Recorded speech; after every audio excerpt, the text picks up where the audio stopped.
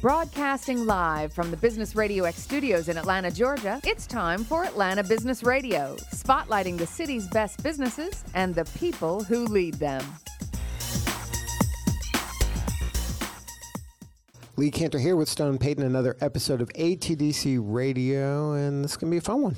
There are so many things that I love about ATDC, this facility, the people, the passion, what they're trying to accomplish, but among them, the fact that Waffle House is right across the street. And we got here early enough to do that. So it was good foundation because this is going to be an important and busy day right out of the box here on ATDC Radio this morning. Please join me in welcoming back to the Business Radio X microphone with Remedy, Miss Lucy Ide. How are you? I'm great. It's great to be here. Well, Lucy, we chatted a while ago, and things have changed, right? Growth of the company, things have been moving. Yeah, we're growing and expanding the business, so it's all good. So what's new in Remedy? So maybe the last time we spoke, I probably talked about our focus on diabetes management. Right, that was the kind of at the heart of Remedy at the time. Yeah, and that's really where we got started. And then we have expanded our medical focus more broadly to the sort of general category of cardiometabolic diseases. And what that means is, diabetes, heart disease, fatty liver disease now, but a lot of diseases that are tied to obesity. So obesity is at the heart of all of them? It's an underlying factor in all of those, and cardiovascular outcomes like heart attack and stroke are sort of the outcome of all of these diseases. And then where does Remedy fit into this? We really fit into trying to identify patients at risk for these diseases and help optimize the management of these diseases. So from actually identifying them? Helping practices. So we work mostly with healthcare systems, if you remember, and making sure that they're identifying all of their patients who are at risk and maybe haven't been diagnosed or who have these diseases, and that they're getting the best treatment for their needs. And then Remedy comes into play in helping that patient manage the disease, or it helps the medical center identify them only? So we really bridge both worlds, right, of how do we sort of across the board from diagnosis and clinical management all the way over to how people live with these diseases day to day and get educated about them and do what they can do in their own life to help optimize their outcomes. So now, who'd you bring with you? So today, I'm really excited. I brought with me Dr. Heval Kelly. Heval is a cardiology fellow at Emory and is one of our advisory board members. So welcome. Thank you very much. Pleasure. So you got to lean in there, Heval. Don't let the microphone scare you. Sure. Sounds good. So tell us about you. How were you? How'd you get involved with Remedy? It was a few years ago. I was kind of getting frustrated with how medical care is managed in a very old school way, still using paper and every paper. Is that true? Paper, and still using very elementary technology to manage patient. Basically, just trying to extract data and manage it, and not let the computer and technology do a lot of the work for you. If you look at every industry, the airline and pharmaceutical, everyone's using technology to find numbers and address these issues, but medicine's been always behind doing this. And I kind of mentioned to one of the attending in the VA who was an endocrinologist, I was like, I'm really interested in doing more about health, but can I find someone who's innovative and open-minded? So he's like, I know this one former medical student who you think you should talk to. So we met for coffee, me and Lucy. I think it was 2.5 years ago, and we became good friends. And not only we became good at working together and finding ways to bridge the gap between clinical practice and technology. Also, she's been very involved in the community, in underserved community I serve. Mm-hmm. So there's been a good relationship between. Now, what was your background to become a doctor? You mean from my story? Oh, I came here as a refugee, kind of lived in a very poor neighborhood in Clarkston, washed dishes, kind of observed the whole spectrum of underserved care. So Clarkston's a big refugee community. Yeah. And you were one of the kids that grew up there? Well, I was 17, 18 when I got here, went to high school, and went to Georgia State after that, and then Morehouse Med School, and then Emory residency and Emory cardiology. So I kind of circled the whole Atlanta district, had an experience the poor patient don't speak English to the poor American who speak English, who go and get good care. So, and finding the challenges.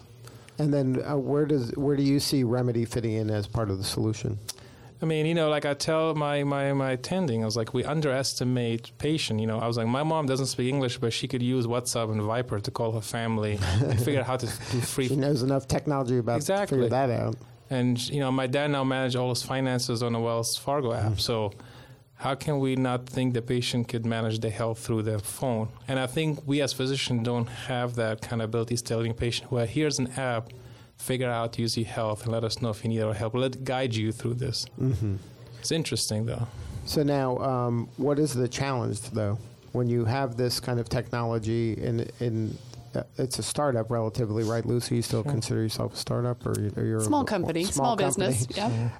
So how do you kind of get the patient comfortable with the tech? Are they hungry for the technology? I would think they would be.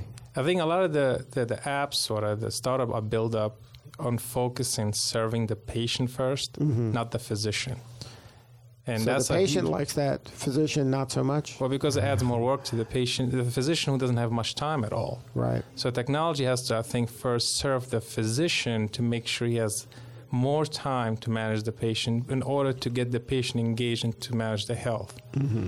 And I noticed everyone, a lot of people come from tech and a lot of places, I have this great app. And then I was, have you talked to a physician? Oh, no, I talked to the patient.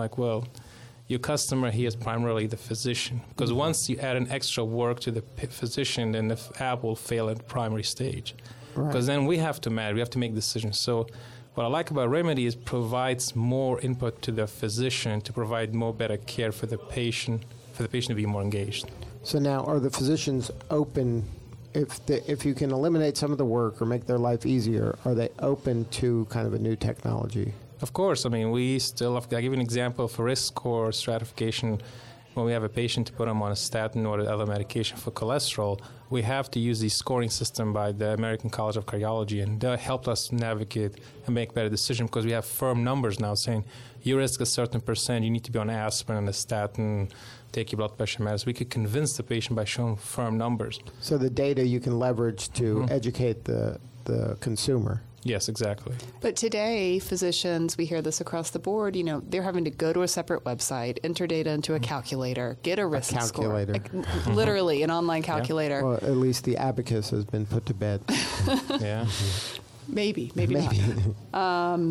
So I think being able to streamline that, right? The desire and the motivation is there by clinicians. They want to do the best thing for their patients. Our challenge is how do we make that really easy to do the best thing for their patient? And then having kind of a medical background and a business background probably helped you bridge that gap a little more efficiently than some other firms out there, you think? Yeah, I think Hival's point of, understanding the end user's needs, whether that end user is a clinician or a patient, the needs are a bit different, but we have a lot of clinicians on the team at Remedy because we feel really strongly that point of view has been missing in some of the previous health technologies. So now when you have the physicians on board and you are kind of trying to solve a problem for them that also solves a problem for the patient, how do you incorporate kind of all their great ideas? Because I'm sure they have a lot of opinions and ideas. That's the fun part of my job, getting to go out to clinicians. So you're prioritizing? Yeah. We look for consistency of, requests and feedback, and usually that converges pretty quickly if we go out to a group of clinicians and say, what's missing here? What could you do in a dream world? What would you have? And then you kind of can build to that, and then you know that the patient's going to be served if you can get the doctor to actually tell them about it and use the... If you ask every physician in the world, end of the day of every clinic, and tell them, what do you wish you have something? And everyone has maybe 5 ideas. I wish the computer did this for me. I wish this. A simple example, I told Lucy, that sometimes the patient are eligible for certain medication, but you have to make sure the insurance company get all the requirement and fill all these applications and make sure the patient actually is eligible for it. I wish there was an app or a technology to say, hey, your patient needs to get a better medication, and here's the way. You just have to submit 2 clicks, and we'll submit it to the insurance, and they have all the information for the patient to get the medicine. Instead of spending hours for letters and writing emails, we could standardize the process that a patient could get better medicine, and the insurance could be working with us too. So now, when you are getting the patient on board and it's all working the way that you want it, so are you seeing the outcomes that you anticipated? Like, are the patients improving their quality of life and getting better? Yeah, I mean, maybe I'll talk about our experience, and then Heval has done a lot of work looking at the literature and writing about this in the academic setting. But, in our experience, it's not just the better patient outcomes, and we're seeing that, right? Better outcomes in diabetes in terms of glucose control. We've been working in heart failure and been able to show we can keep people out of the hospital. But also a better experience, right? That's a big part of it, of how do we make healthcare a more sort of consumer experience where, you're not asked to take half a day off of work, drive across town, pay for parking, wait 45 minutes in the waiting room, wait another 30 minutes in the exam room to have a 5-minute conversation with your doctor. Right? It makes no sense. So, I would imagine that scenario is difficult for the lower income people to even attempt this. They're going to not do that at go, right? They're not even going to. Yeah, and and you see in every other district, like mobile technology is actually serving the underserved the most. Like applying for jobs, most people now actually find jobs through their phones. Like doing all their finances through. Even in Africa, people are using their phone to do payments. So when it comes to serving the underserved, I think mobile technology needs to be up front, like because it's accessible and everyone has access to it. Mm-hmm. Yeah, and to that end, we announced last month, and we're kicking off in January, a body of work with CVS Health in a partnership focused specifically on underserved communities here in Atlanta and how we merge the mobile technology with the local pharmacy in the community where people are already going to buy their bread and milk and eggs. And they're there a lot more than they're ever going to be in a healthcare clinic. Right. And so, how do we meet people where they are, both on their phone and in their community, to really address their health needs and not ask of them unreasonable requests? I mean, for somebody maybe who has 2 jobs, who doesn't have childcare, who doesn't have transportation, it's a lot to ask that if you want help with your health, you have to come see me in a clinic. And for half a day, that you're not going to get paid. Right.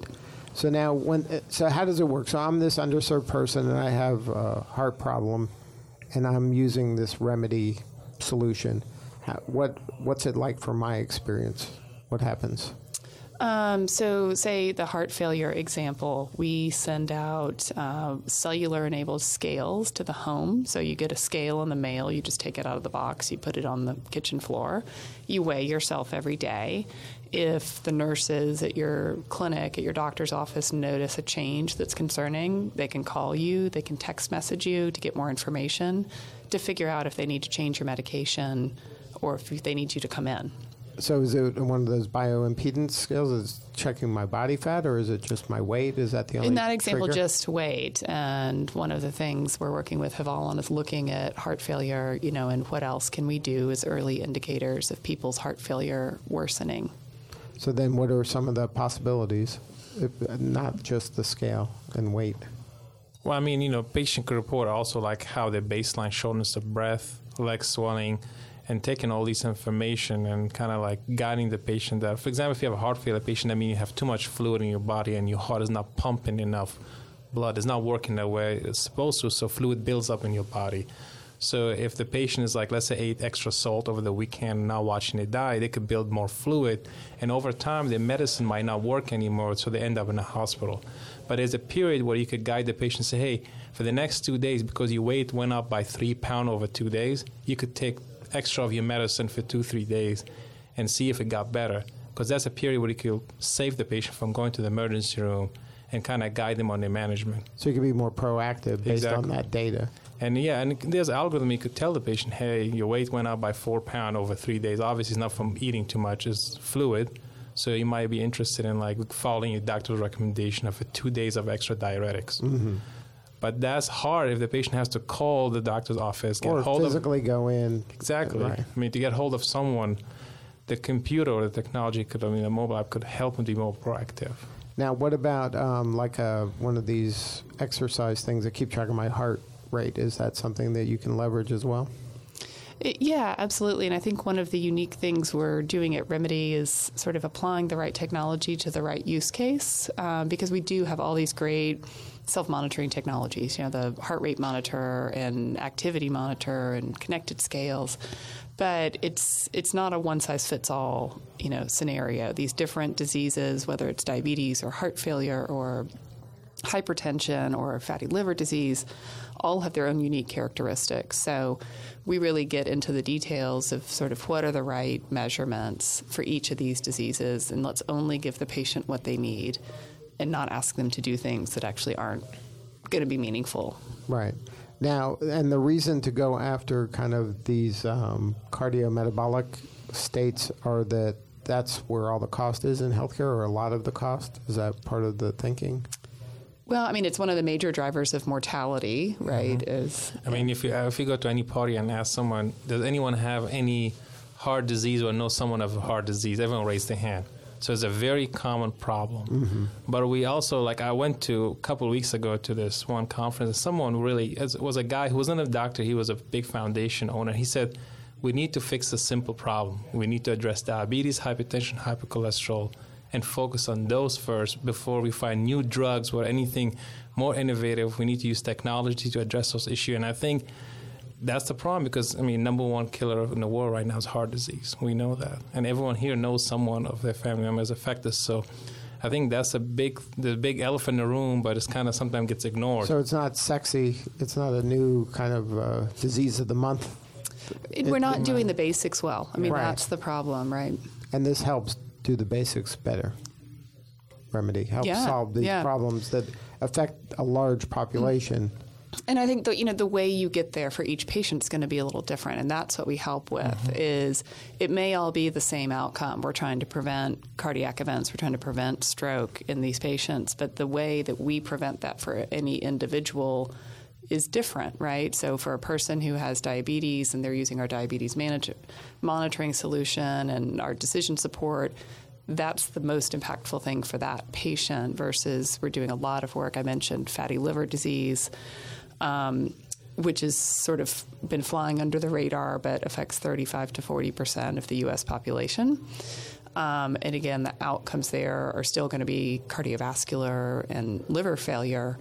And that set of patients who that's how they're manifesting their cardiometabolic disease, they need to focus on weight loss and activity. There are no drugs on the market yet.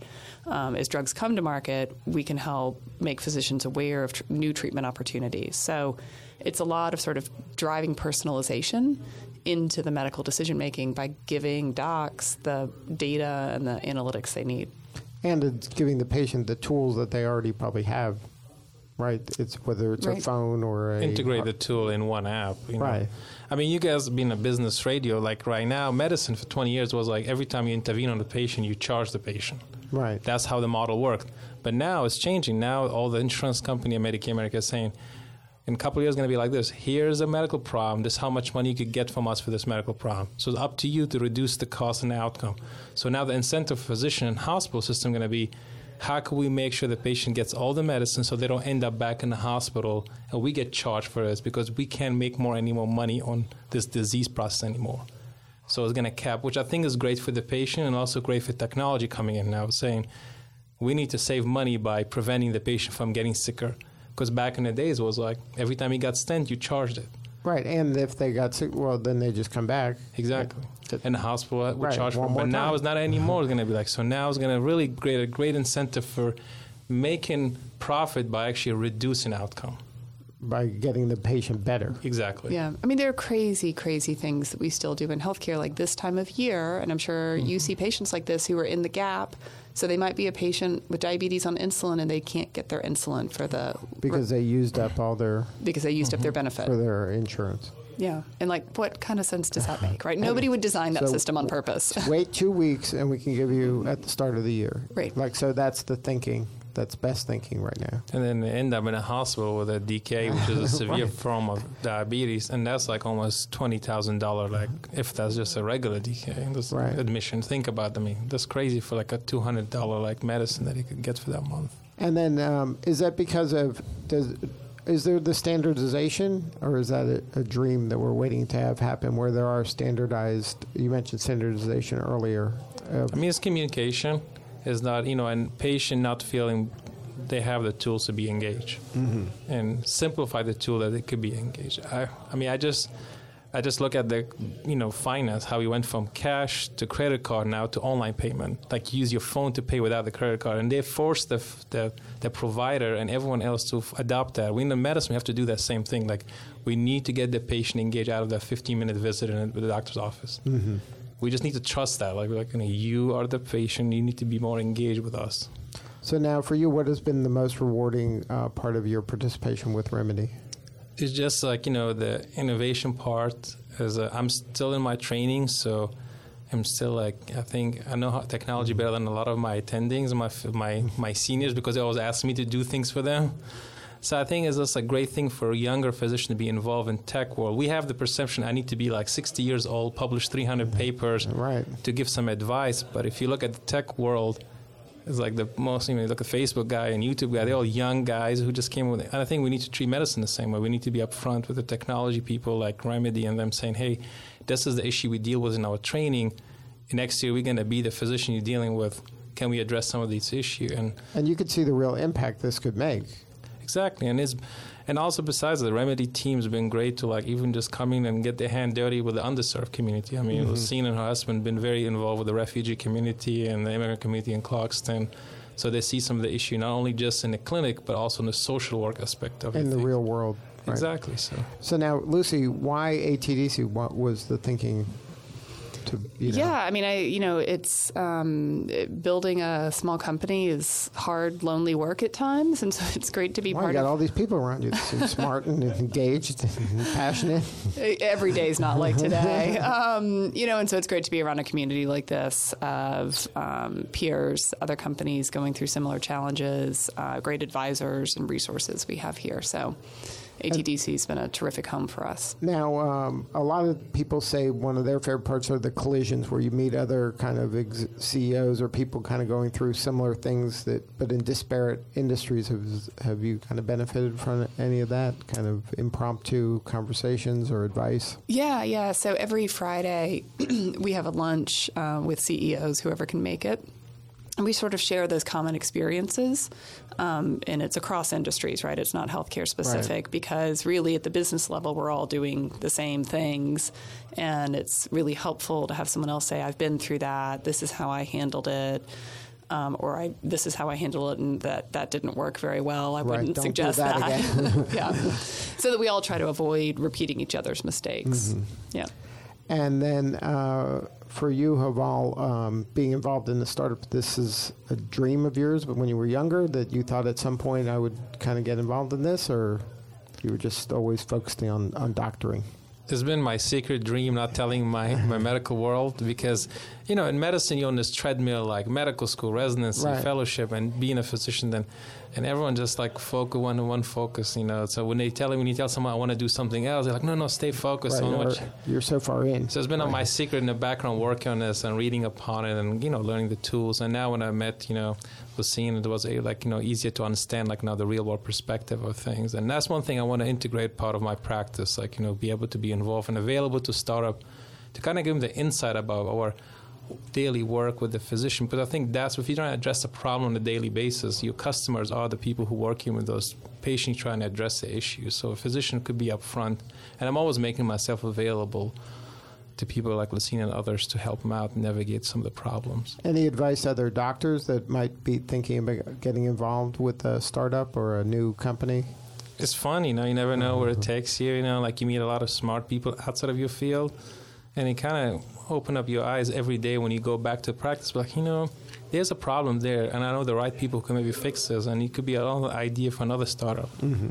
So it kind of gets you involved with people who do these kind of things. Good stuff. Well, Lucy, thank you so much for being part of the show. If somebody wants to learn more about Remedy, what's the best way to get a hold of you guys? Remedy.com, RIMIDI.com. Good stuff. Well, thank you both for sharing your story.